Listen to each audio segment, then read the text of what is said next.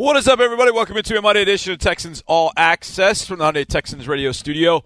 The last one of this football calendar year is tonight. I'm your host, John Harris, football analyst and sideline reporter. It's always a sad show because it means the season is over. Now, last year wasn't so sad. We all wanted 2017 to end. 2018, different story. Didn't want this one to end, that's for sure.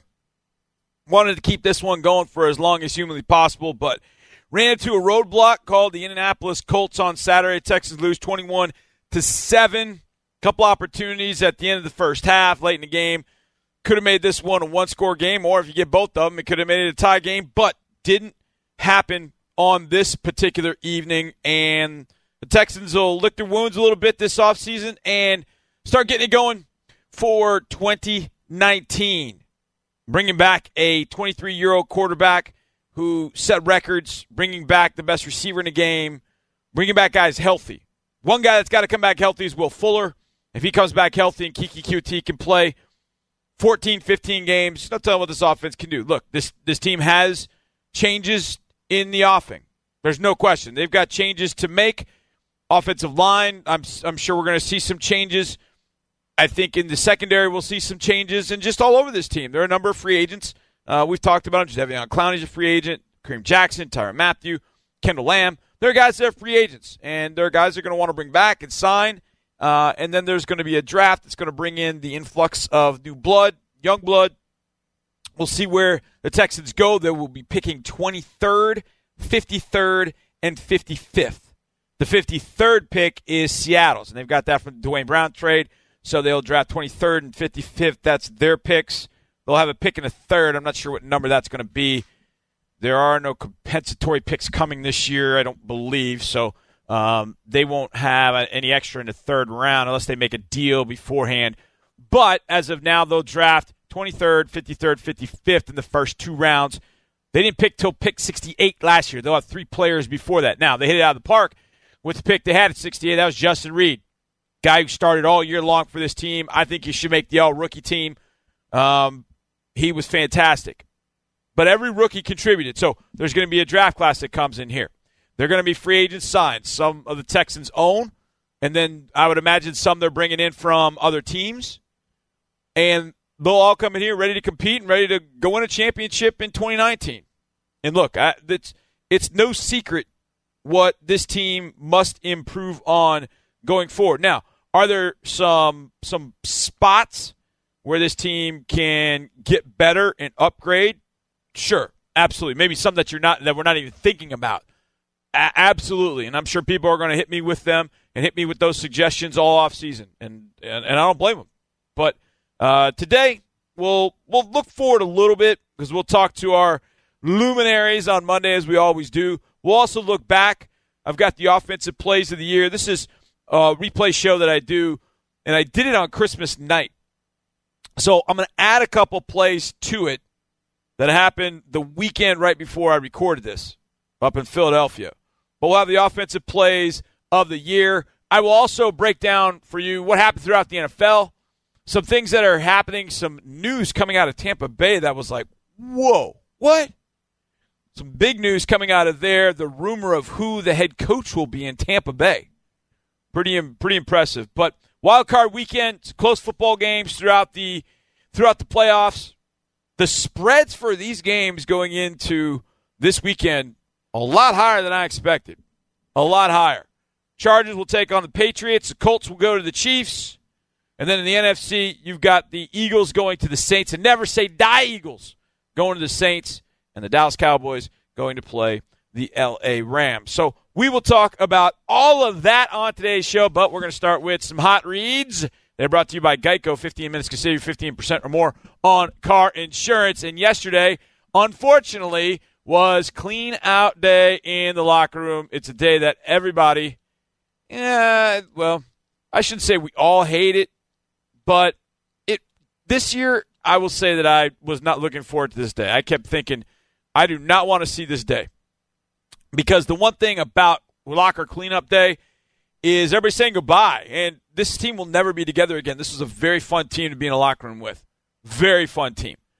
And I loved going in there. I loved being around those guys, could strike up a conversation with pretty much anybody in the locker room. And I didn't want that aspect of it to end. Just didn't at all. But yesterday was that final day because, like I said, the same team will not be together. Players on a 2017 team that you didn't see in 2018, some that you had good relationships with, and you're just not going to see them. But we'll start with the man in charge, Bill O'Brien, and he was asked. He went to the podium and just said, "Hey, I'll answer any question you got for me today." So people fired away. And the first question was, would Bill consider hiring an offensive coordinator? And this is what he had to say. I think at the end of every year we evaluate everything, and obviously, we just ended yesterday. But we'll take a look at everything, and we always try to make the best decisions in the best interest of winning. And like I said after the game, I think we have a very good future here. A lot of things obviously to fix, but we'll like I said, we'll take a look at everything. 31 teams have got a lot of things to fix. Even the team that wins a championship knows it's got to fix some things going into the following year, or just it won't be back. Philadelphia learned that. I think Philadelphia learned that very quickly. OB was asked whether Romeo would be returning next year as defensive coordinator. Yes, I certainly do. Yep. There you go. He's expecting him to come back. Now, Rack 71, I would imagine he'd want to come back, but I think that obviously is whether he wants to step away or continue doing it. We'll find out more over the coming days, but I would imagine if Bill O'Brien wants him to come back, he can come back, and I think Rack will have something to prove. He's got some big-time players that he's dealing with, and I know he wants to see this defense at a much higher level than it was, especially in the last 3 or 4 games this year. Of course, the question of Deshaun Watson was going to come up with Bill O'Brien. It always comes up no matter what, whether Deshaun's playing great or he throws 8 interceptions in a game. And Coach was asked whether he was happy with Deshaun's progress after this second year. He's such a unique guy. He's a very bright guy. He's a great player. He's an even better person. He made a bunch of strides this year. He's only 23 years old, played a full season, coming off of an injury, which is hard to do. The first quarterback to do a lot of different things, combine the passing yards with the rushing yards. Awesome guy to coach. We're lucky to have him in this organization. Not lucky. I mean, we went up there and got him, but it's great to have him, and I think he'll make tremendous strides. No question he will. Going into this offseason, no doubt. All right, let's hear from a guy that I think a lot of us were really excited to see. I know I was. I was really excited to see Kevin Johnson. First preseason game at home against San Francisco. He had a concussion. First game of the season at New England. He had a concussion, and it was a tough year. And with concussions, man, you just don't know. You had the situation with CJ. He had 3 in a short span. CJ ended up hanging him up. Kevin was asked about 2019. Would he be ready to go? How excited is he? And definitely not looking back to 2018 as it was a rough year. All that stuff is unfortunate, but it's in the past, and I'm moving forward. That's what he's got to do. He's got to move forward. And, of course, will you be ready to play? I'm feeling good, and I'm going to be ready to go next season. There you go. Kevin Johnson, hopefully be able to get them back. One thing I know for Kevin, the one thing whenever we do KJAC TV, Kevin is always one of the guys that everybody kind of pokes fun at. Everybody loves having him around, and I think the feeling is mutual. And he said it was difficult not being able to help the team this year. Having to sit on the sideline and watch, my brothers fight, guys I did spring with, training camp, and then, come out and how fast my season ended just with the unfortunate concussions I had. But, it's motivation for me, and, I know what I need to do moving forward. There he is, Kevin Johnson. Let's move on to the offensive line. Nick Martin. I talked to Nick after the game, and I really appreciate that after a tough loss like that. I know it's tough to have to deal with me even for a minute, and that's really all I'm asking for is just a minute and a half. If they win, they want to go longer, they can, but it's tough. But Nick did that, and he talked with me about why the future was bright. He went a little further in the locker room yesterday. It's a special team. It's a special locker room. I mean, Deshaun was talking about that earlier. Not all NFL locker rooms are like this, and it's just a close, tight-knit group, everyone from every position group. And obviously, you have Deshaun back there doing what he does, and he's how young he is, even though he doesn't play that way. It's a bright future. it's amazing to think Nick Martin is one of the more experienced guys on this team. He's only been here 3 years.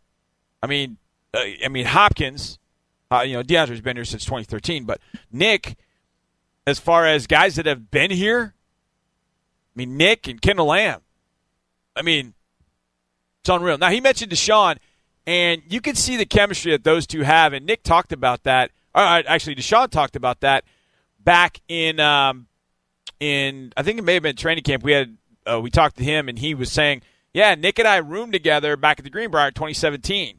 And I think that's when this relationship really started to click. And this, coming up in 2019, everything stays as is. Knock on wood, this will be the first year since 2011 wasn't even that way. 2011, they had a different quarterback. Going all the way back to 2011. 2010, 2011. Center, Chris Myers.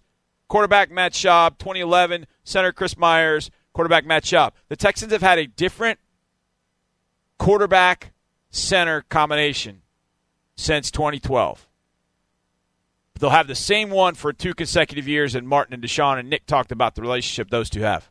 We actually roomed together his rookie year at Greenbrier. I think that kind of built the foundation, and then I feel like we have that center quarterback bond, and we can joke on the field, but we know when to lock in, kind of just meet eyes and just kind of know what's going on, know what the team needs.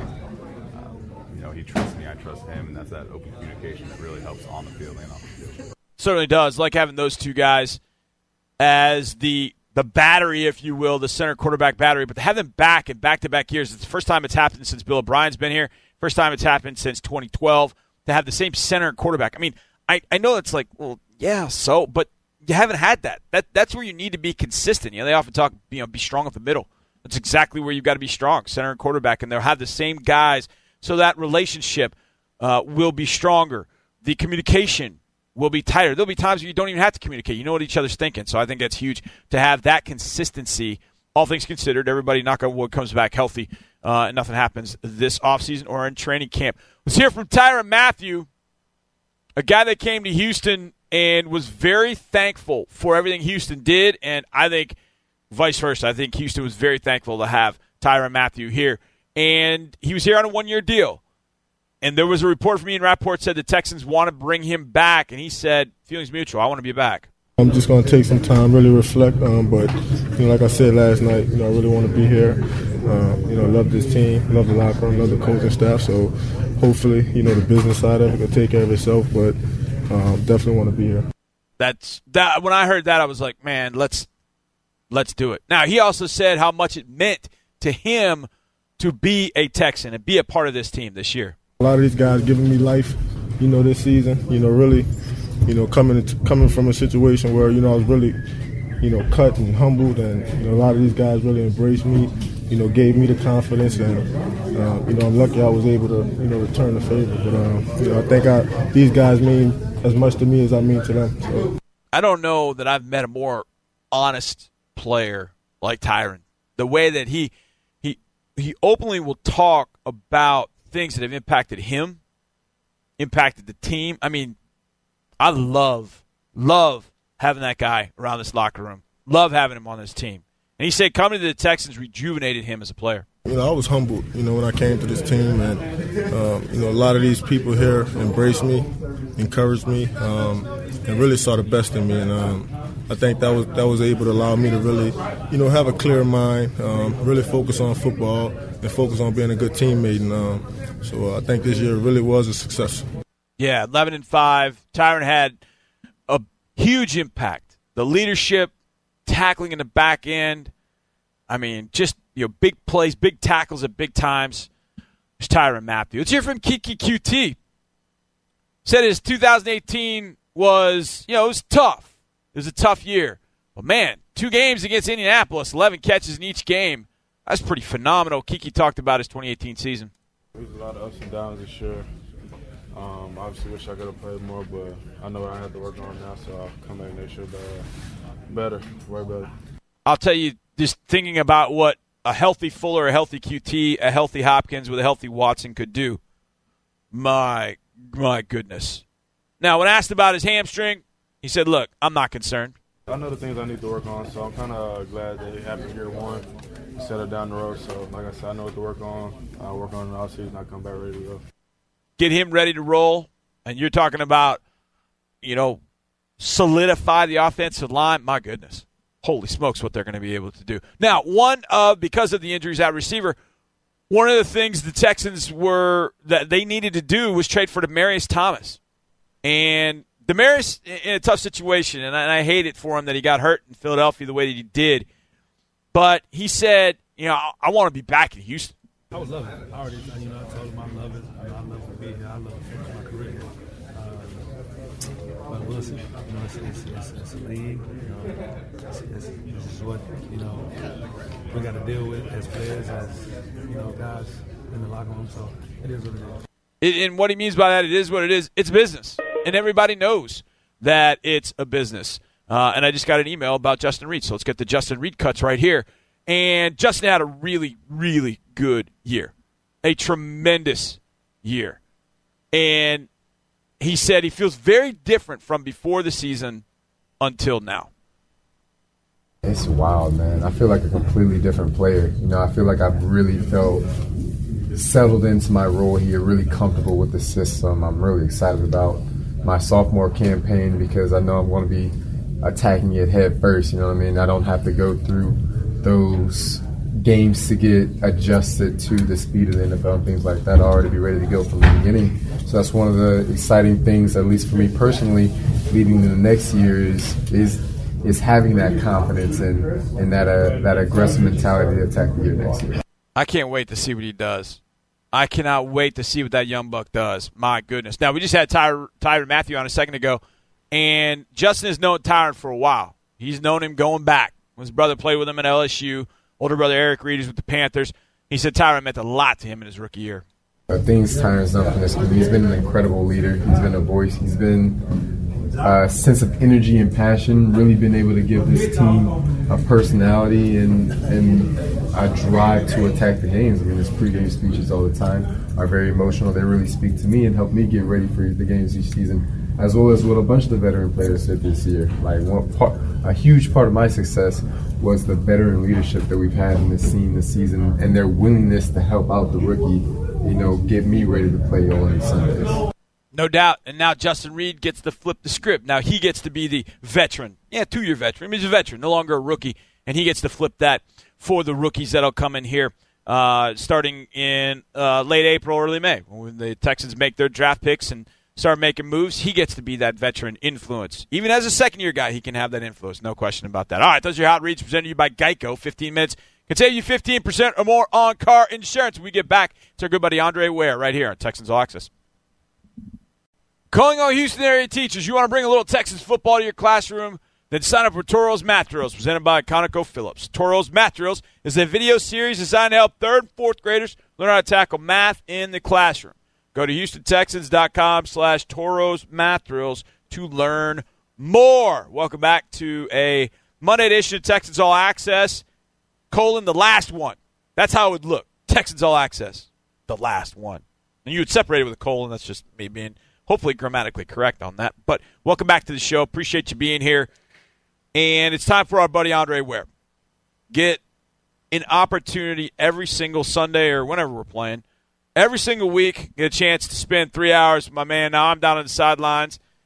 But I love getting a chance to talk with Mark and with Dre during the breaks. Wish you guys could hear that show. It'd be one of the highest rated shows you would hear. It's fantastic, but thank God you don't hear it, as a matter of fact. But either way, Dre spent a few minutes with us talking about this team going forward. And then I asked him at the very end, who does he have tonight, Clemson or Alabama? Here's Andre Ware. So a couple of days later, your thoughts on what went down on Saturday night and how the team has to sort of move through it into the future. Yeah, I still feel like a couple of days later, like I felt when I walked out, like I've been punched in the gut and, didn't see it coming. I didn't get my hands up. I didn't see the punches coming, and then all of a sudden I was down. And it's kind of like being knocked out in a fight. You're still just kind of miffed at just how it all unfolded, to be quite honest with you. So it was tough then, and it's still tough now to even think about.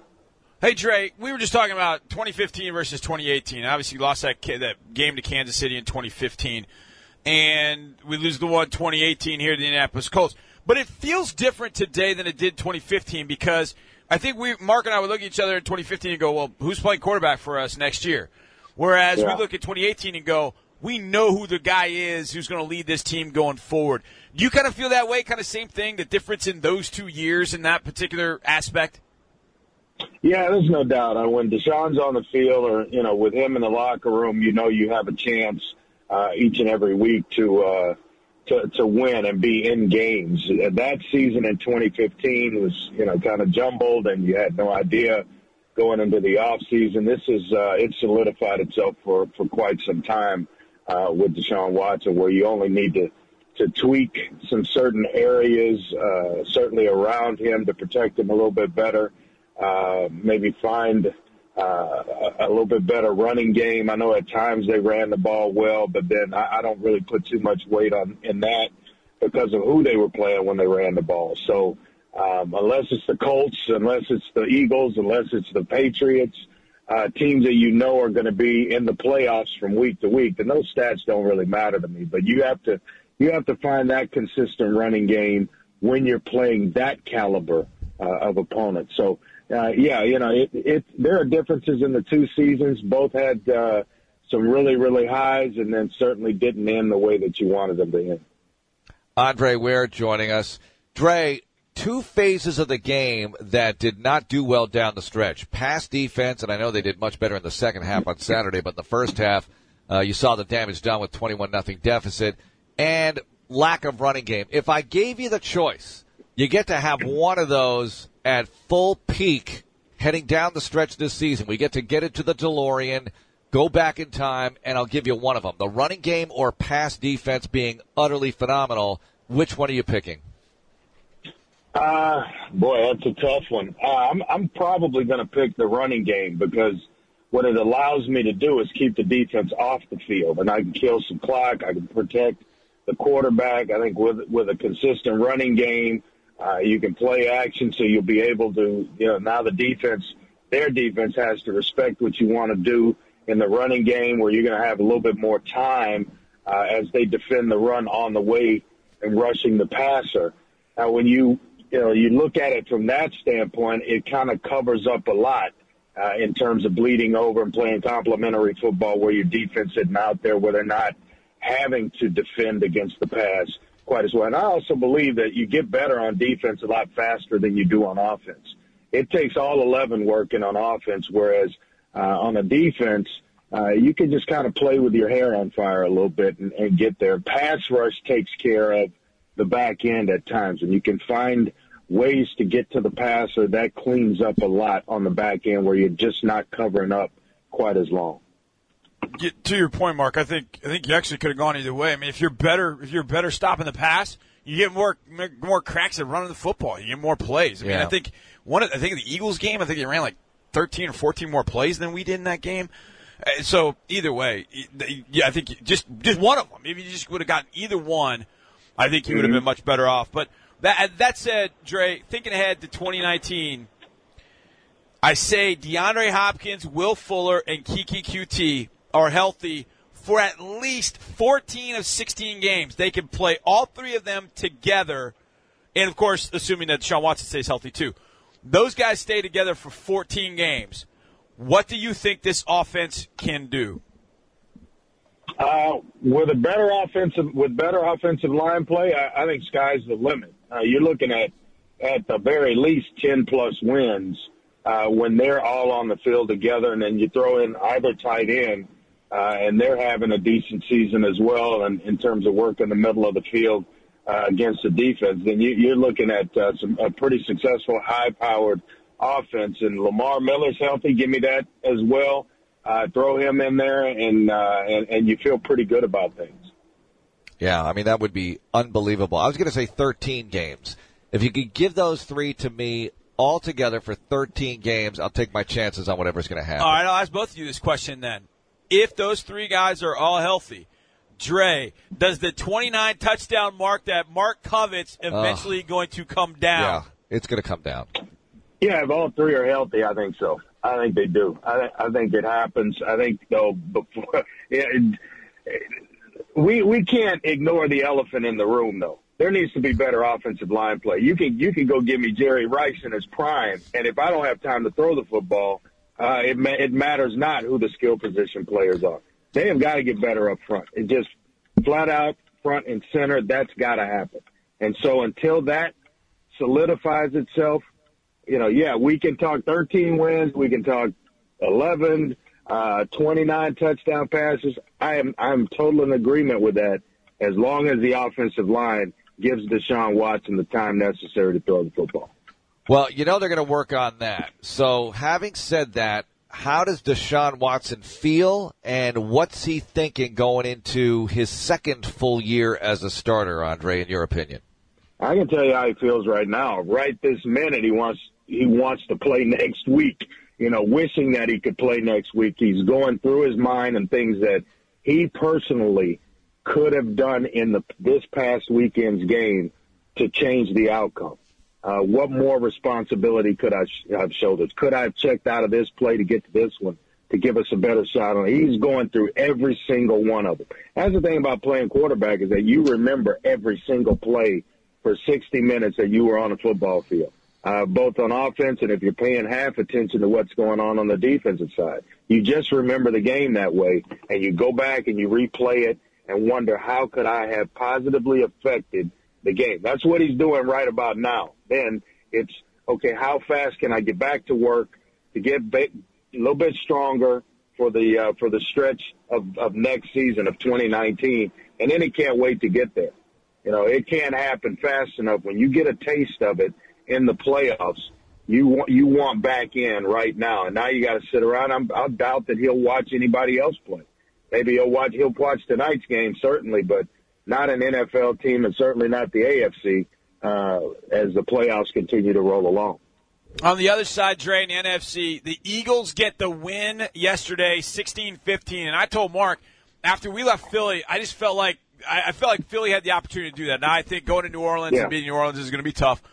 But the fact that coming out of that Philly game, I just felt like, man, if the Bears – and the Bears are the ones that let them in, because the Bears beat the Vikings the week before. I predicted this craziness. I called them out on that. What are you doing?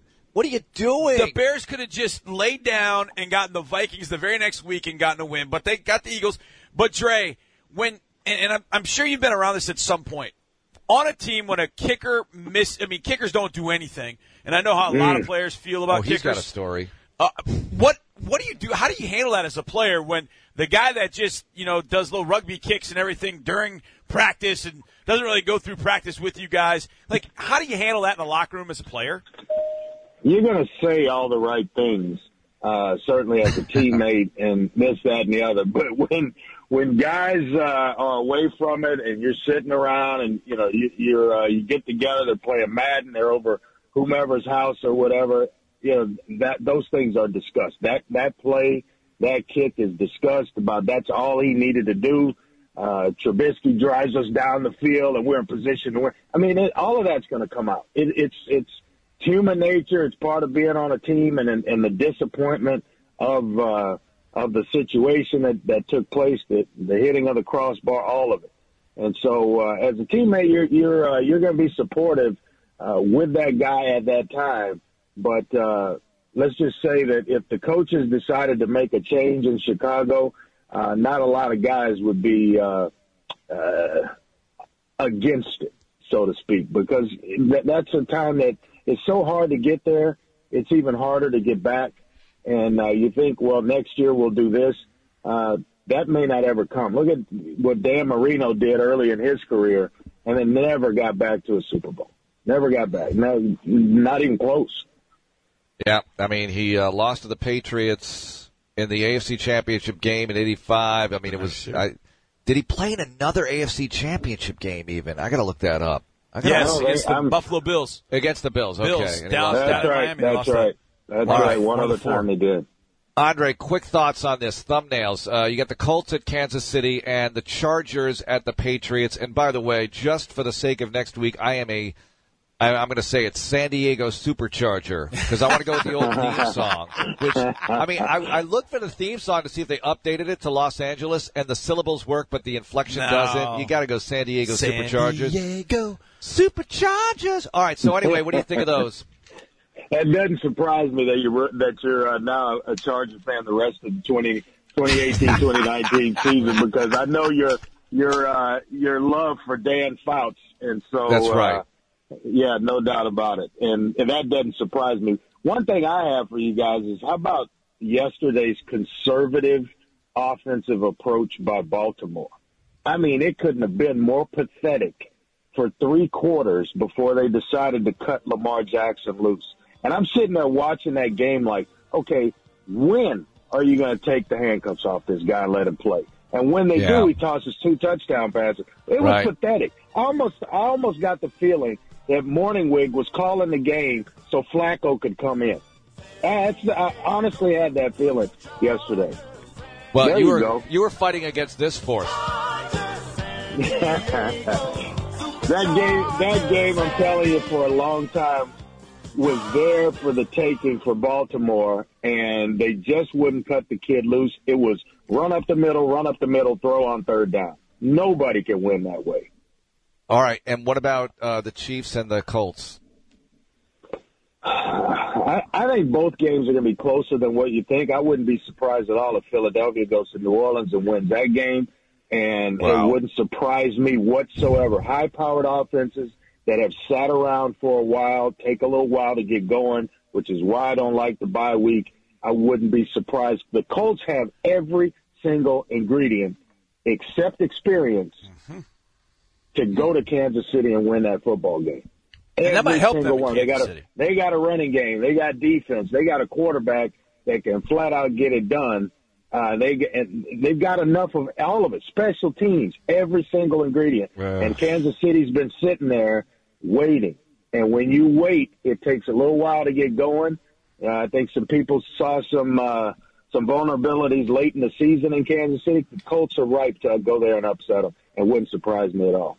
Dre, in one word, who you got tonight? Alabama, Clemson? Alabama. Close game, but I got Alabama. All right, cool. Thanks, Dre. Really appreciate it. All right, guys. Over 5 seasons of doing the sidelines for the Texans, I love those two guys, man. Mark Vandermeer and Andre Ware, and those guys are the best. I love each and every game day with them, and we have text strings going on in the offseason about when does CFL football start, and it's just great getting a chance to catch up with Dre each and every Monday.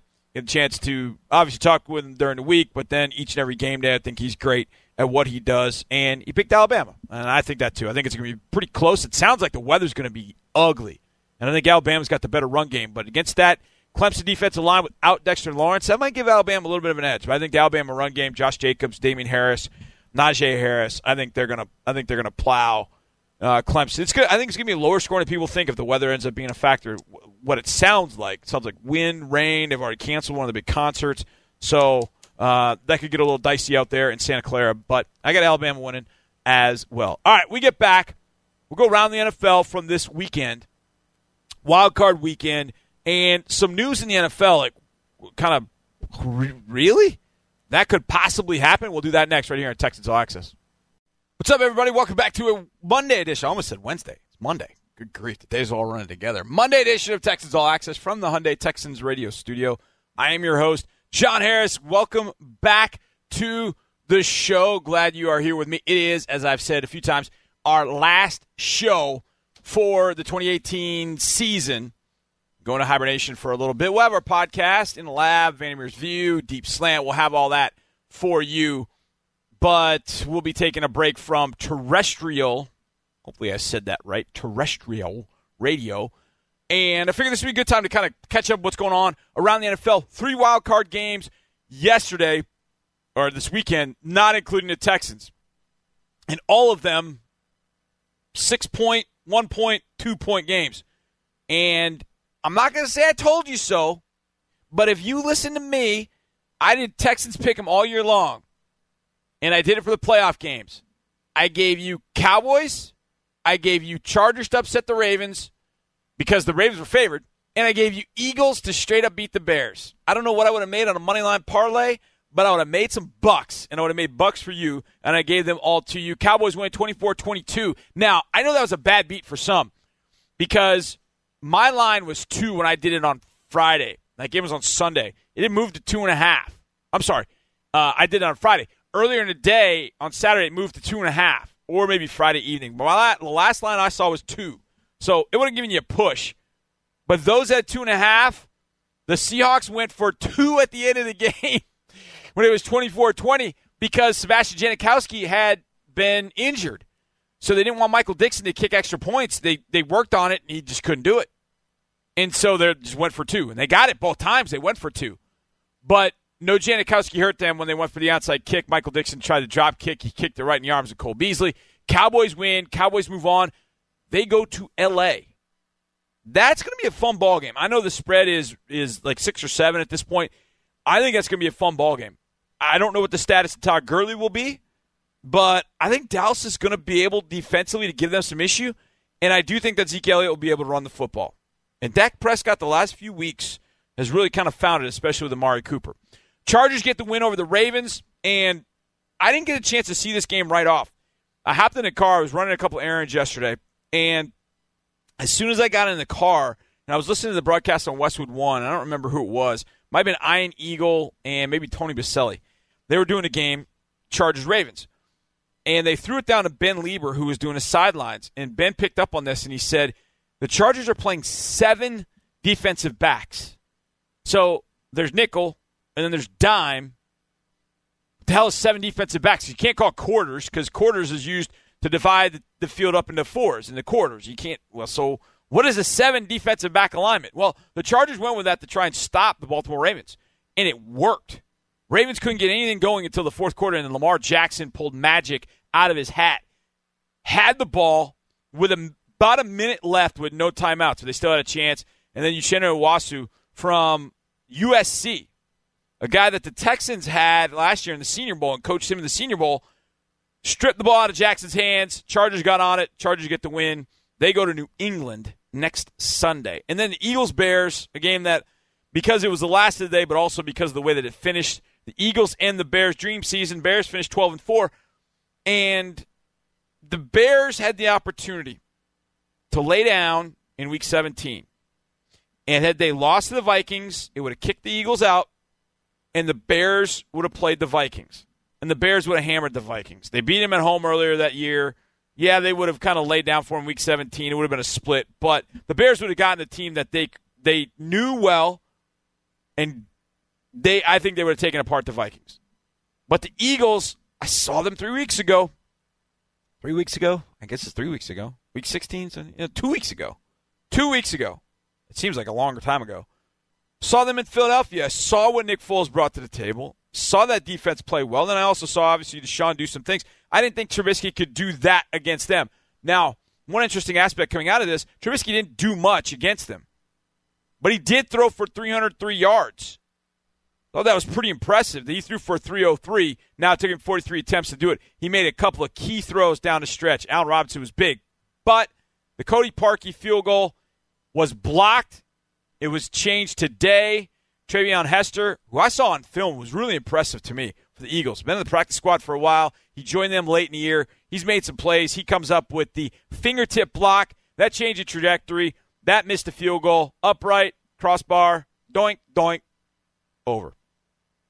And the Eagles get the win 16-15. So, your division round matchups. Saturday, Colts at Chiefs.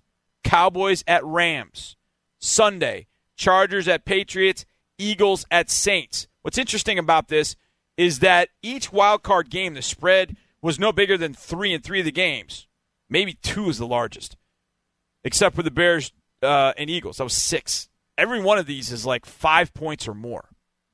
So teams get a bye. They're getting some love from Vegas. But if I were to see an upset anywhere, I could see the Chargers playing well in New England, and I could see the Colts playing well with the Chiefs. I wouldn't be surprised if Chargers host the Colts. I just wouldn't be surprised in that for the AFC Championship game. Chiefs-Patriots, I wouldn't be surprised with that too. That's what everybody wants to see.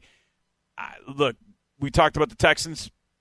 They just didn't play well enough to be in that game. Kind of just ran out of ammo at the end of the year, but they'll be back, and they'll get it going in the right direction. Now, I teased a little bit of this information, some NFL information, some stories around the NFL. Number one is there is a potential new coach in Tampa Bay. Potential. Now, this has been rumored earlier today, and then kind of following it throughout the day. It looks like he's the choice of the Tampa Bay Buccaneers, but they haven't sat down and gotten all the contractual I's dotted, T's crossed, and that would be Bruce Arians. Oh, wow. But they haven't gotten to the contract part, or actually they're working on that. But keep an eye on Bruce Arians to the Tampa Bay Buccaneers. How about that? Now, the Baltimore Ravens, after the loss, they're working on an extension with John Harbaugh, trying to get that taken care of. A couple of kind of coaching and college moves that are kind of bleeding over to the NFL, and explain why. Number one, Ohio State quarterback Dwayne Haskins did declare today for the NFL draft. That then gets everybody excited because teams are needing quarterbacks. Jacksonville, potentially Denver, potentially the Giants. Those teams need quarterbacks. They've got one in the draft now. Dwayne Haskins does declare. Justin Herbert goes back to college. Dwayne Haskins, the one-year wonder, decided to declare. He very well could be QB1 in this thing. I mean, I think he's the first quarterback off the board. Wouldn't be surprised if he's the first player taken. It's not Arizona, though. I mean, Arizona loves this because now they can parlay that into trading that to a team that does need it. Because San Francisco's 2, they don't need a quarterback. The Niners don't.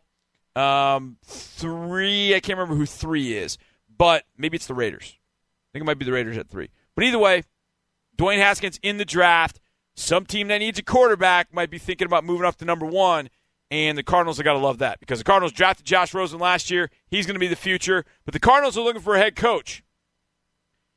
How about the name Cliff Kingsbury? Kingsbury has been cleared to interview with the Arizona Cardinals. Now, some people are kind of doing some forensics on this. Apparently, USC had been denying Kingsbury from interviewing. When some people went to the USC website today to see the coaching staff, Kingsbury's not listed as an assistant coach. So apparently they are interviewing him, Cliff Kingsbury, for the head coaching position with the Cardinals. Wow. Now, there are some other teams apparently that have shown some interest in Kingsbury as well, but Cliff Kingsbury, head coach, the Arizona Cardinals? Wow. I mean, that would be unbelievable. Unbelievable. But there's just some of the coaching news that's going on with teams throughout the league. Some of the info. The Bruce Arians at Tampa Bay is very intriguing. And Texans play Tampa Bay next year, and that will be in Tampa more than likely. I do see a London trip, but I think it might be another team. So we'll talk about that down the road. All right, we get back. We'll talk with the General, John McClain, on Texans All Access. Let's get it started in our second hour of the program. Texans All Access from the Texans Radio Studio. It's the last one of the year. It's our last hour of the football calendar year. We take a break until after the Super Bowl. So we will be back Mondays, 6 to 7 after the Super Bowl. After the Super Bowl, 6 to 7 Mondays. We'll have all our podcasts. We'll have those going in the lab. Vandermeer's View, Deep Slant. We'll have those going, and may have a few others as well to add to the mix. But we'll be off radio until the Monday after the Super Bowl. So there you go. I'll miss it. I love doing radio each and every week. So I appreciate you guys listening. I'll say that obviously at the end of the show, and I'll maybe say it a little bit more vociferously. But thank you very much for being here. And the second hour of the show, we kick it off with the General, John McClain. Here he is. All right, the guys in this playoff. Before we get McClain out, tell me the guys who are playing in these playoffs who lost their first career playoff start, and some of them very badly. Go ahead. So 12 quarterbacks. Quarterbacks in the 2018 NFL playoff field who lost their first career playoff game. Drew Brees, Jared Goff, Philip Rivers, Andrew Luck, Nick Foles, Dak Prescott, Sean Watson, Mitchell Trubisky, Lamar Jackson. To be determined, Patrick Mahomes, quarterbacks who won their first, Tom Brady, and Russell Wilson. Peyton Manning lost his first career playoff game. Peyton Manning lost his first one. Let me tell you how he did. His first playoff game at the age of 23, he went 19 of 42 for 227. That's a 45% completion percentage. And they lost to the Titans after having a bye. Yeah. The next year, he was 17 of 32, 194 yards, did throw a touchdown. That's only 53%.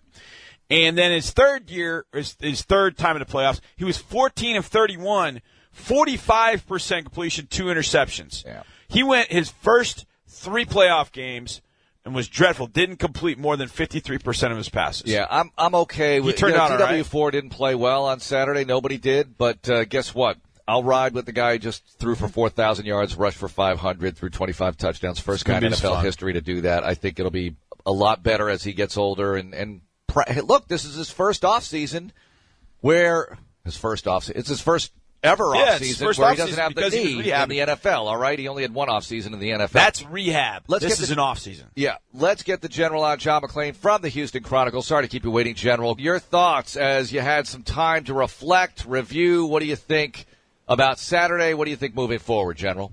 First of all, about Deshaun Watson, what made his performance so impressive is he had DeAndre Hopkins and nobody else. When you didn't have Will Fuller and Demaryius Thomas, there was a big drop-off with young guys, inexperienced guys.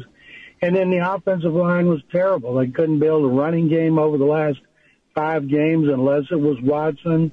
Not exactly. It started with the Colts in that game in which they ended the 9-game winning streak, in which they discovered something about the Texans up front, and the backs did not run from that point on.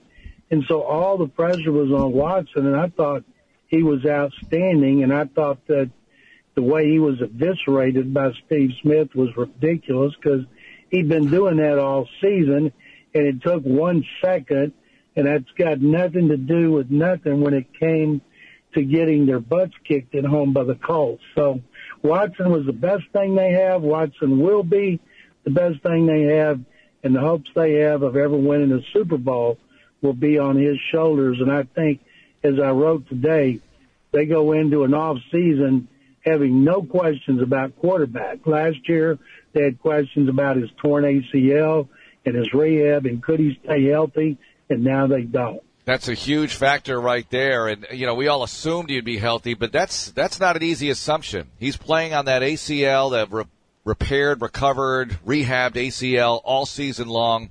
And he had the ribs, and he had the collapsed lung and everything else, and he was able to get through the entire 16-game campaign. It just didn't work out in the postseason. But, General, obviously you can't ignore what was a poor performance by this team on a big stage. So your thoughts on that and how they need to fix that part of things? First of all, I was like everybody else. I was stunned that the Colts were able to come out and just shove it down their throats. You guys were talking about Luck's passing yards. He had 191 in the first half, and you're up 21-0, 14-0 in the first quarter, and then it's like they called off the dogs and they ran some more. That was the one thing I thought if the Texans were going to do, and I know everybody did, they would contain the Colts running game. They had totally shut it down the first 2 times. Mack averaged 2.2 yards a carry in the game he played against them here. And then the one thing the defense did, they couldn't stop the clock when it came to the pass, but when it came to the run, they were great. And then to give up 200 yards, and I don't care when it was just embarrassing. And when I think about next season, looking back on this season, yes, that was a disappointing playoff loss, an embarrassing performance, but you go from 4-12 to 11-5. That's a successful season. And then when you think about the next season, you look at the quarterbacks they face this season or the ones they're going to face next season, it's like night and day. The schedule is so much more difficult on paper. And the thing that bodes well is Brian Jane had a really good draft without a 1 and a 2. Now he's got a 1 and 2 2s.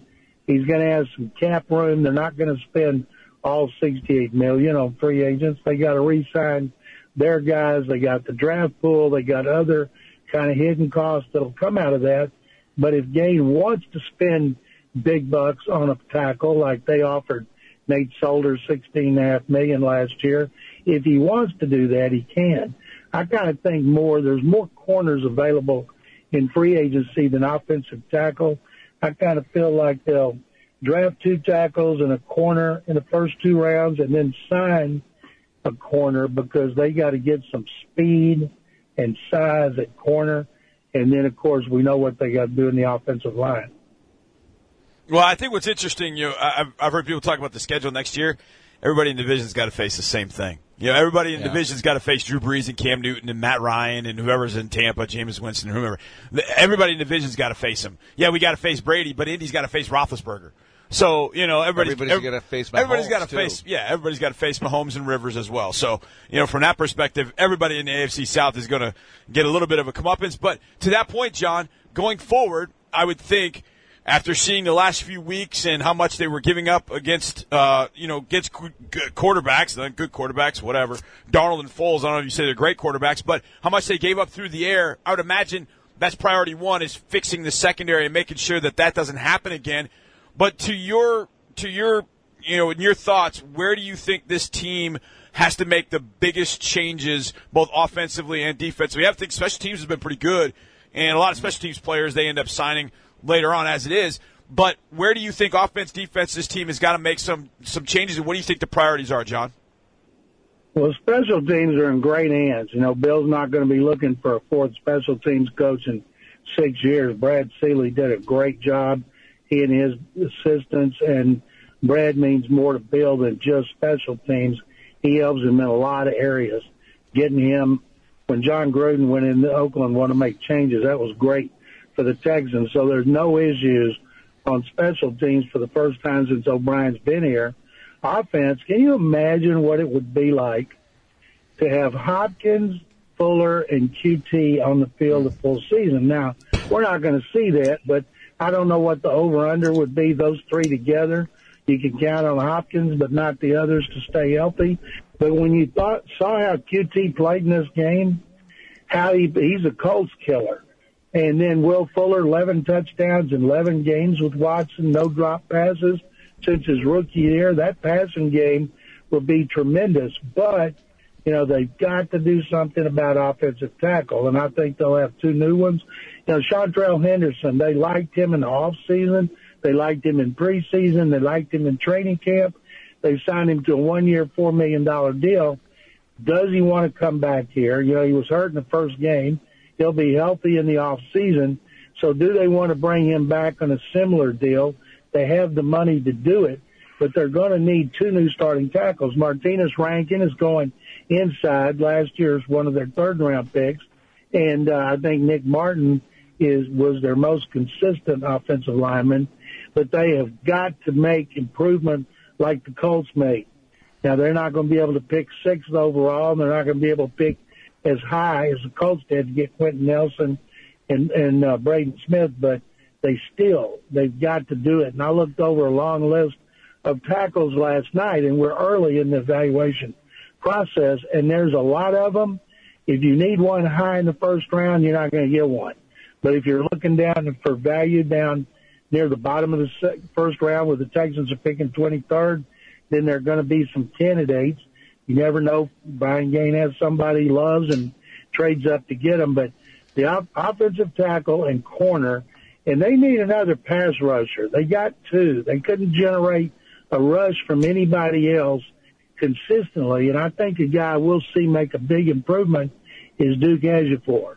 And he had 2 hits on Luck in that game. Nobody else had more than one. All these guys that were in their first year going into their second, they're fired up about them. And that should get fans even more fired up about the draft and free agency based on what they did last year in Gaines' first year in charge. John, the playoffs move on. So the Colts at Kansas City, what do you think of that one? I think with the Colts playing as well as they are, they're capable of beating anybody, anywhere, anytime. Chiefs' defense is not good. The running game is not good. They got Patrick Mahomes or bust, and I think this is going to be a great game. I'm not picking against Mahomes at home, although Andy Reid has been a terrible playoff coach. I'm still going with the Chiefs. How about what happened yesterday in Chicago? Your thoughts on that one? I felt so bad for the kicker. The Philadelphia, what was it? The Daily News back page, by the way, on the tabloid, sorry to interrupt, General, was clanks for the memory. It was pretty good. Not if you're a Chicago fan, but it was pretty good. Anyway, I'm sorry, General. Go ahead. That's all right. Also, the kick was tipped. And I think 95% of the sports fans don't realize that. Yep. And he didn't realize it, but they showed the slow-motion film so many times, kind of like Zapruder film, that one of the players got his hand on it, which had to be good enough to redirect it. So I hope the fans who were just killing him as he walked off the field and on social media, I hope they're a little more understanding. And I don't know, Saints just killed the Eagles and made them 4-6, just humiliated them. I'm not thinking against the Saints, but boy, what we've seen in Nick Foles, if he goes in there and they get revenge, it won't surprise me. People are saying, what does he do to where they make the decision of him over Carson Wentz, and they're not? You know, what if he wins another Super Bowl? All he's doing is adding money to his bank account, and he's going to be unrestricted. Can you imagine the kind of money he's going to be offered from teams like Denver and Jacksonville? And Jacksonville, we know for sure. Well, I don't know how much money they got to spend because they might be having to jettison some defensive linemen because of that. But, John, do you give Dallas a shot in L.A.? I do. I think that that's not a real big home advantage, and the Cowboys have a lot of fans out there. I think the Cowboys would have had no prayer going to New Orleans because they beat the Saints, and I don't think they could win in the Superdome. But out there, I'll bet you that crowd's about 90,000 with 50,000 Cowboy fans. And when we're watching on TV, it'll sound sometimes like a home game for the Cowboys. John, we appreciate the visits all season long, and we look forward to having you on Texans All Access after the Super Bowl when we roll on with those shows. Thank you so much. I look forward to it, guys. Thank you very much, as always. There he is, the General, John McClain, joining us.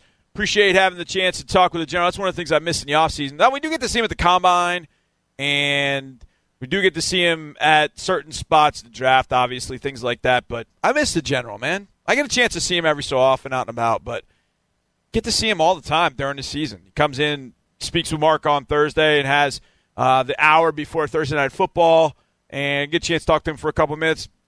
I hate that we won't do that for at least a little while. But either way, John McClain joins us each and every Monday. Okay, we get back.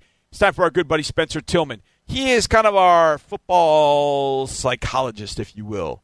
Psychiatrist, psychologist. Either way, take your pick. But he kind of can bring us down where we need to be, or he can kind of bring us up where we need to be. He kind of helps us with all of that.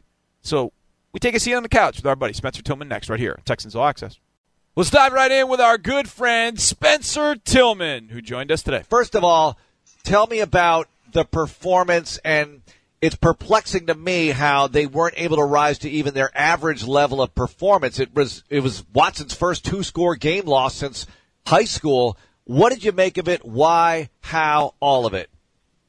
Well, first of all, good morning, gentlemen. I think that in a nutshell, you could not have run into a more white-hot quarterback in this, not just the wild card round, but in all of NFL football in this postseason. I think that what Andrew Luck is doing and has done, and what Frank Reich, who I'm going back old school guys on you, but has been able to do, whether it was the Texans or the Oilers that preceded it, whether he was in the uniform or the coach on the sideline, that guy is one of the most brilliant individuals I've ever been around and watched operate and function. His temperament, his mindset, the way he thinks through matchups, the way he exploits matchups, it's really unbelievable to watch. But so first thing, against any other offense, I think our defense would have had, it wouldn't have been going down the field twice on consecutive drives and scoring points.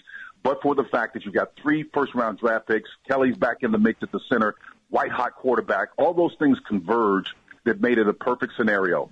Texans got a little bit of pressure, just didn't close enough to get home. That was part of what we saw in those opening drives. Those 5 consecutive third-down conversions obviously gave him more opportunities to do what he does best in Andrew Luck. Those things, that start, is what really affected us and not allowed us to really get into a mode where we could remain competitive. And that was in a nutshell, the game was over to me at that particular point. You never give up in terms of your physical, where you get after things, but in terms of an approach, a philosophy, a scheme, all of that was set in the first couple of series. Spencer, guys go through their first playoff game. We talked about this last week. The mindset going into the playoffs. Everything's a little faster. Everything's a little quicker. You got to be a little bit sharper. And how much value does a player get out of playing that first playoff game for the future. And mainly talking about Deshaun, but, you know, Keke QT played his first playoff game, and first pass to him was a little behind him, but it's a catch he probably makes, 9 times out of 10. He didn't make that catch. What is it that guys can learn coming out of that first playoff game that can help them get better for the next series of games that they're going to have down the road? Well, listen, that's a tough, complex question, but because it's individual with every player. But as a general rule, I think what you need to do is, in most cases, you're going to learn the most when something bad happens. You're going to learn most when you lose games. But in a single elimination scenario, the only way you can have an appetite to kind of anesthetize you from that next failure is to win. It is the taste of winning that gets you to come back. Now, if you're dealing with a situation where you've got a game to lose, then if you win or lose, you can gain from both scenarios, probably more in a loss. But in the playoffs, when it's single elimination, you need to win. And you also need to have a culture in your locker room of enough people that have been in playoff scenarios to continue to repeat the narrative of what it's like to lose. And I think the combination of both those gives you the balance that you need to move forward. In a locker room, you got guys head on a swivel, not quite sure what to do, how to react, how to respond. They may have individual battles that they've overcome, like J.J. Watt, chief among them, who overcame a potentially career-ending scenario. But that, to me, is almost a personal deal. I'm sure he was a leader. I'm sure he communicated that to everyone in that locker room. But everybody in there, you just came in off the bumper with Reed. He's a first-year player. He doesn't know what it's like to be in the playoffs. He doesn't know what it's like to be in that scenario, and you lose him to a rib injury. So what is the constellation of content that you have in there from those players in real time that can continue to repeat that narrative and shake guys up and wake them? And I think the Texans, if there's anything that probably they're short on in that area, is a nucleus of players with a rich depthness of playoff experience that they can go and kind of communicate that throughout the team. Watson moving forward, Spencer, when you look at the performance, it wasn't what he wanted to do, of course, and he had some misses, he had some opportunities, and it wasn't just him, obviously. This is an ensemble kind of thing. But what about his mindset going into the offseason? He's so young, he's got a bright future. Well, that's the narrative that everybody talks about. And, again, I am the biggest fan of Watson, and I through and through. But I will tell you this, that we need to challenge him. Coaches need to challenge him to continue to grow. I think because he is 23 years old, there's a temptation, not just with coaches, but with anyone, fans included, not to be critical in certain situations. But creative tension is important. I would argue that it's necessary. Versus a cover 2 look, particularly down in the end zone, in the green zone, inside or near the green zone, almost close to the 5-yard line. 2 deep safeties in the back of the end zone, I say that's an insult. You've got to be kidding me that you're going to do that. And particularly because I'm a dual threat, a legitimate running quarterback. So to me, that was basically saying, well, we don't think you can beat us with your arm. That's what that was saying to me. But there were close windows down on the opportunity at the 9-yard line or close there, and where we had a chance to score and make a play. The ball was off the mark a little bit. But you can't. Those windows are too significant, too huge. They were rushing 3, dropping 1 into coverage. It was kind of an old classic Dick LeBeau type blitz where you got a lineman involved dropping in the middle of the field. But the windows were still there. The throw was not accurate. And so in those mission-critical situations, you got to challenge the youngster to make those plays. And he can make it because he's made them before. I don't know if it's the accumulation of the sacks that neared, 60 in the high 60s that got to him eventually or what. But in those scenarios, and there was a couple of other what I call emotional throws, where the moment dictated how much velocity, how much depth he put on them. And that's what you come away with in terms of evaluation. You say, okay, what was the context? Why did he overthrow it? Who's he throwing it to? How much reps did they have with him? DeAndre Hopkins is probably the only one on that roster that can not practice and still have some modicum of consistency in the throw game with him. The other guys, you're not going to be optimum in that area. So it's a tough situation to go in, but he's proven time and time again that is doing it and can do it. And the upside for him obviously is off the chart. We're all excited about that. But you got to resist the temptation to just shower him with praise and then challenge him on those other points. Spencer, priorities going into 2019. What does this team have to do? We've talked about the offensive line. We've talked about the secondary. Is there something that we're missing that you think this team has got to be able to have in 2019? No, you got a lot of cap money. You got the 23rd pick. You got to get an offensive tackle. You got to get somebody that can take that reassurance to another level. You got to be able to run block. I don't know what you're going to do if you're going to make some acquisitions, but you got to be able to run the ball. Look, Deshaun Watson can't be your top rusher for 5 consecutive games. That cannot exist. You cannot do that in a high-risk sport. I don't care if you're a legitimate dual threat or not. You need to have that run game working, and that's more a function of not who's in the backfield, but who's up front. And again, at the corners, you got KJ, who's obviously his career may be even in jeopardy. You got to have some consistent corner play, some guys that can shut folks down, because you've got to push up front. But let me tell you guys, that clock runs fast on the defensive side. It always takes more energy and a higher motor to play effective football as a defensive player along the line of scrimmage than it does. We used to say in the old school that offense is creative process, defensive a destructive process, how it always takes longer to do the creative than the destructive, but it also takes more energy to play effective defense. And so JJ, who's 29, will be 30. That 30 is going to go to 31, 32 faster than it would be for an offensive player that doesn't have the requirement of playing at a high level that the position demands. So you got a 23-year-old quarterback, and your star on defense will be 30. So when you look at that, how long can you keep them at their zenith at both sides? That window is a lot shorter than most people think. So, again, get Jadeveon signed, get him back. You need a little nasty in that locker room. Get a couple more guys that may be edgy. You may have to monitor them a lot more, but I think you need a balance of that in your locker room to be effective. Spencer Tillman joining us. One more for you, Spencer. Moving forward, these playoffs, Colts against Kansas City, Chargers at New England. Give me your thoughts on those two. Chargers at New England. I think Chargers will beat New England. Kansas City, to me, I was really looking at that last night. Kansas City reminds me of maybe a less competent defense than we have, but a mobile quarterback and an offense that's prolific. Andy Reid, to me, looks like a more advanced version than what O'Brien was.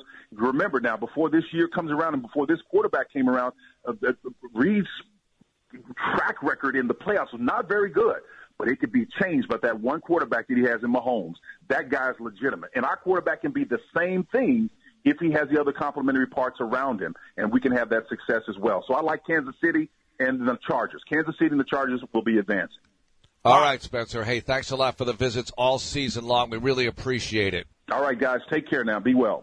Great stuff we've got from Spencer all year long. So many different things that he can provide perspective for us because he's been there. He's gone through this as a player and, of course, takes a look at it as an analyst. Great stuff there from Spencer Tillman.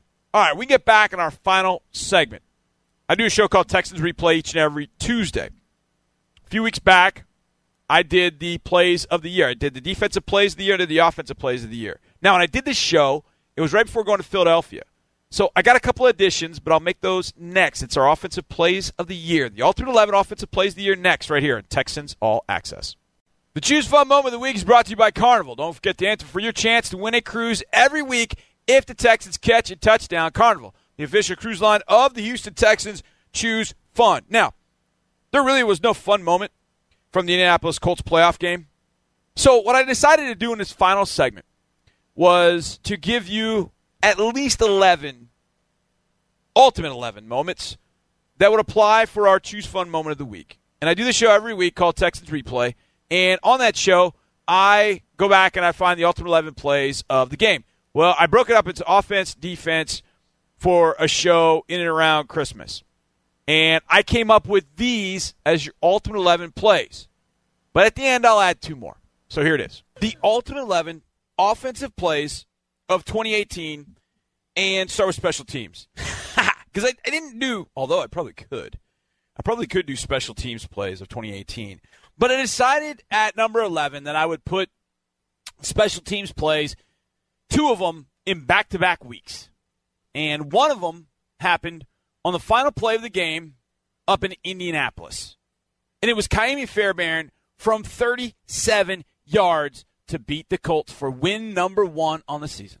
Fairbairn for the win. 37-yard field goal, right hash mark. Weeks with the snap. It's down. Daniel with the hold. Fairbairn's kick is up.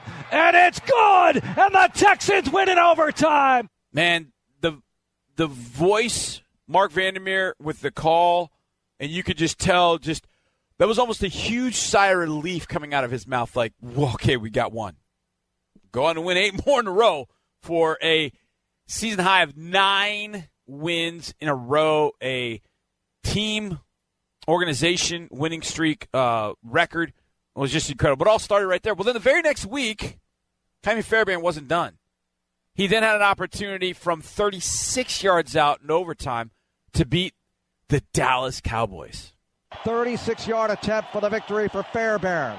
Snap is down. The kick is up. It's got the leg, and it's good! And the Texans beat Dallas! Yes, they beat Dallas. I love hearing that. I love hearing the Texans beat Dallas. That's just kind of fun to say over and over and over again. All right, let's get to number 10. And a night that I felt like the Texans were ready offensively to go to a whole different level. Scored a team high 42 points that night against the Miami Dolphins on Thursday night. They had just come off the win against Jacksonville, took the lead in the AFC South, have not relinquished that lead since. And that night against Miami, if you remember, Deshaun Watson had come back on the bus after that Jacksonville game, and then we're playing on a short week. And to me, there was a play in this game that I thought was massive, maybe more massive than anything that happened in that game. And there were some big plays. And actually, there'll be a play, the next play, number 9 as well. But the play number 10 I thought was huge. Because for weeks, the Texans had struggled on fourth down plays, had struggled in the red zone. And here they were facing a fourth down play against Miami, down inside the red zone from the 2-yard line. And Deshaun Watson went back to throw. And he didn't find what he wanted initially. But like Dallas, he then scrambled and looked to make a play, to give somebody an opportunity. Unlike Dallas, he was able to find somebody. And he found Jordan Thomas on this fourth down play. And Jordan Thomas's responsibility on this play was to block. But when Deshaun started scrambling, big number 83 went and circled up and caught his second touchdown of the day. This is at number 10. 4th and goal at the 2. Watson in the gun. Fuller in motion to the right side. Blue in the backfield with Deshaun, who takes the snap. Steps to the right. Watson now scrambling to the left side. Looking for an open man. Watson throws back across his body. Hits Jordan Thomas for another touchdown. The Wizard, Watson, does it again. The Wizard. I love it. That play right there, Jordan Thomas, the touchdown. He would have 2 on that night. DeAndre Hopkins would have 2 that night. And the play number 9 would give Will Fuller 1 touchdown on the night. And you talk about the prettiest thing you've seen, the deep ball from Deshaun Watson to Will Fuller. This one was launched. There were all kinds of big plays in this game. Hop had a 49-yard touchdown catch. Lamar Miller had a 58-yard run. But it was this 73-yard bomb from Deshaun Watson to Will Fuller that's coming in at number 9. 2nd down and 8 from the Houston 27. Takes the snap, little play fake. Watson loads up, fires downfield, and he's got a man. Fuller, 25-20, right sideline, 15-10-5. Rock and roll, touchdown, Texans. I think my favorite thing, other than the visual aspect of that play, is listen to Andre. You can hear him. Like he sees it. He can see Fuller across the field. You can hear him. He's like, He wants to say something, but he just won't because he doesn't want to interrupt Mark's call. But that's at number 9 right there. Will Fuller, 73 yards. Get well, buddy. We'll see you in 2019. All right, number 8 gets the New York Jets. The deep ball again. Yes, love the deep ball. I'm a huge fan of the deep ball. Just something about seeing the ball majestically in the air, playmaking. It's just 1 play drives, 2 play drives. Well, this was a 2-play drive. On the first down, Alfred Blue, I think, got a yard maybe after a turnover. J.J. Watt had forced a fumble. Alfred Blue on the first run. After a long break, they decided not to go deep on the first play. They went deep on the second play. And Deshaun Watson would find DeAndre Hopkins for 45 yards. A beautiful throw. Took a hit. DeAndre behind the coverage makes the catch. It's a huge play to give the Texans a 13-3 lead. And it comes in at number 8. 2nd down and 9 at the New York 45. Deshaun with time after a play fake. Guns long. Wants Hopkins and caught for a touchdown by DeAndre. Watson deep to DeAndre Hopkins. 45-yard touchdown pass. Boy, that was pretty. I'm telling you, I'm just a sucker for the deep ball, man. Anytime the ball's going deep, I am a sucker for it. There's something about seeing that majestic spiral in the air and then our guy on the opposite end of it, man.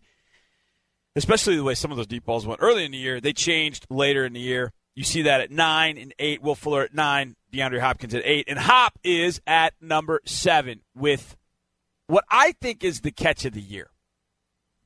At least the ones that counted. I think this one in Jacksonville is the catch of the year.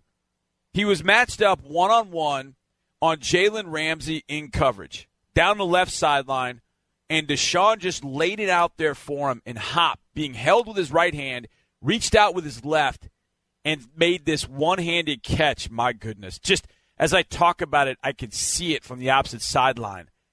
And I just know what that did to Jalen Ramsey. At number 7, DeAndre Hopkins uses one hand, his left, to make this 32-yard catch against Jacksonville, and this is at lucky number 7.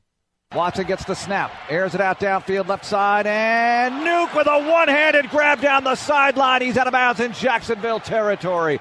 The Texans will go down and put points on the board at the end of that drive in a dominating win over Jacksonville, 20-7, back on week number 7. We're going to stay with that win over Jacksonville at number 6. Zach Cunningham and Duke Ejiofor forced a fumble on Blake Bortles.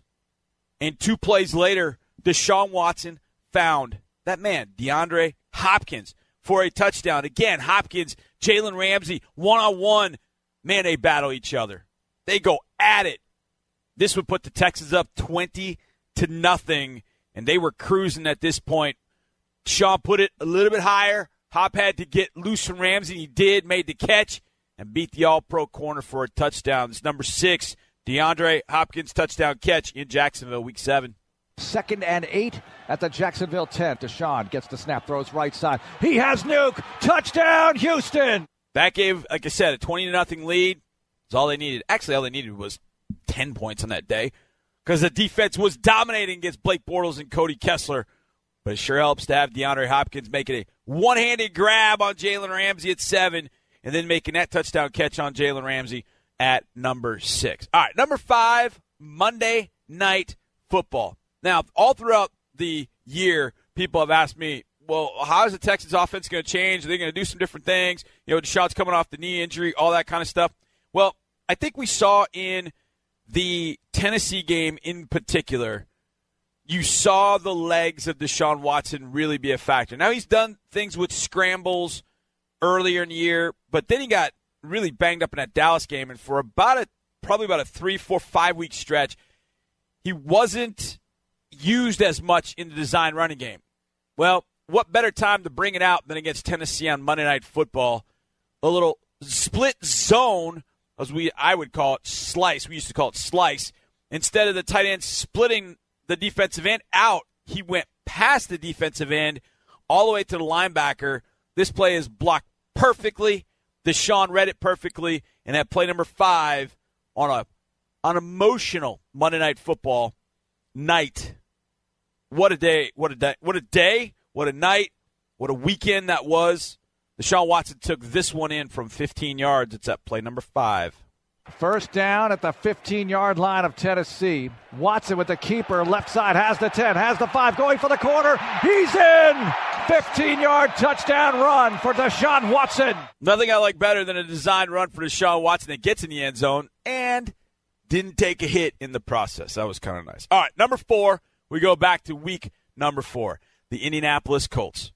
23 seconds on the clock. The Texans had just gotten a stop. It was 34-34 in overtime. 2 weeks prior, the Texans were down 3 with 17 seconds on the clock, a little further out, but they weren't able to get a game-tying field goal attempt. 23 seconds left. Could the Texans, with no timeouts again, at least get in position for a game-winning field goal attempt? Well, they did, and it was because of this play right here. Watson to Hopkins to get it all set up in overtime, and this is play number 4 in win number 1 on the season. First down at the Colts 43, empty backfield. Watson awaits the snap. Here it is. Deshaun looking, throws over the middle. And he's got Hopkins across the 30, the 25. Hopkins down to the 20-yard line. Everybody hustling downfield. Clock running, 16 seconds to go. And Deshaun would get everybody set. Kiki QT tried to move it. Deshaun said, yo, stay. Everybody got set, spiked it, and Kaimi kicked it through for the first win of the year. That play right there, I thought, was maybe and of course it's week 4, so there's plenty of football, but I thought that's going to be a really important play for this team. There would be a few more. Let's talk about this one from the Saturday evening matchup with the New York Jets. Down by 3, 22-19. Texans got on a drive with 5 minutes left. Deshaun hit DeAndre. He hit Demarius. He hit Alfred Blue. He hit DeAndre again. He got an interference call, actually a holding call, on Morris Claiborne. And they had the ball down inside the red zone at the 12-yard line. 14-yard line. One-on-one coverage, Deshaun under center. He looked out, he scanned the crowd, he scanned the defense, and he saw one-on-one coverage on DeAndre Hopkins. And he knew immediately where he was going with the ball. He laid it up there, and number 10 went and got a huge catch for win number 10. At number 3 in our Ultimate 11, DeAndre Hopkins, game-winning touchdown catch against the New York Jets. First down at the New York 14. Watson looks it over. Under center. Fakes the handoff. Throwing left side wants DeAndre Hopkins. And Nuke with the TD catch! Oh, my goodness! He hauls it in. What a catch that was. What a moment that was. Man, that was fun. The Texans would tack on a field goal and win that one. 29-22 for win number 10. At number 2, I mentioned that Monday Night Football game and all that went with that weekend. Founder, CEO, senior chairman, Bob McNair had passed away on Friday, and the Texans played a game on Monday with heavy hearts and a lot of emotion in the building. Late in the first half, with a 14-10 lead, the Texans stoned Luke Stocker, the tight end, inside the 3-yard line. Right at the 3-yard line. Stopped him. Very next play, Deshaun Watson turned and handed to Lamar Miller. It couldn't be 97 yards on Monday Night Football, could it?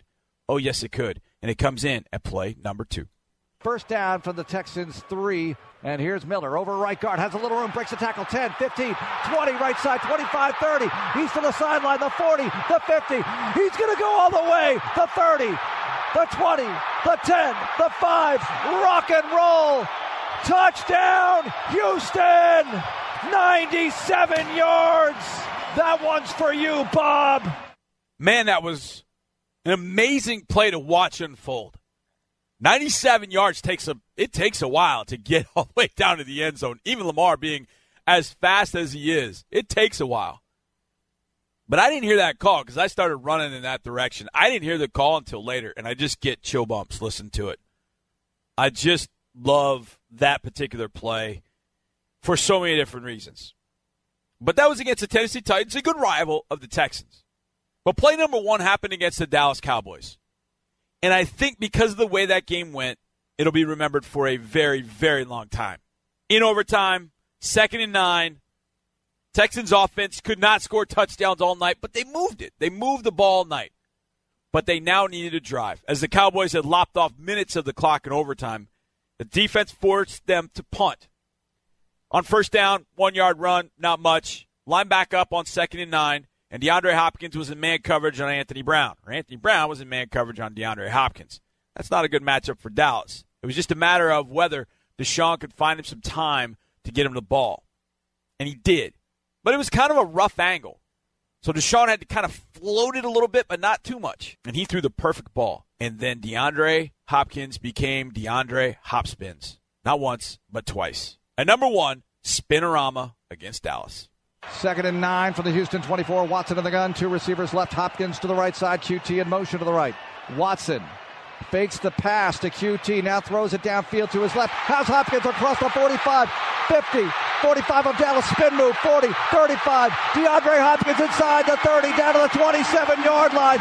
What a catch and run by Nuke. I can still see him spinning. My gosh. It was just unbelievable. Now, there are 2 plays that I think I definitely would have put in the Ultimate 11. I'm not sure exactly where I would have put them, and I'm not sure that I wanted to, kind of move things around and put everything in. So I just decided I would give you the 2 final plays, and they happened about 4 plays apart in Philadelphia. This was the first one. 3rd down and 11 from the Houston 44. Crowd revs it up. 1 back for him, and Hopkins short side left. 3 receivers to the right. Here's the snap. Watson in trouble. Watson trying to escape. Watson trying to run out of trouble. He does, and he throws downfield, and it's caught!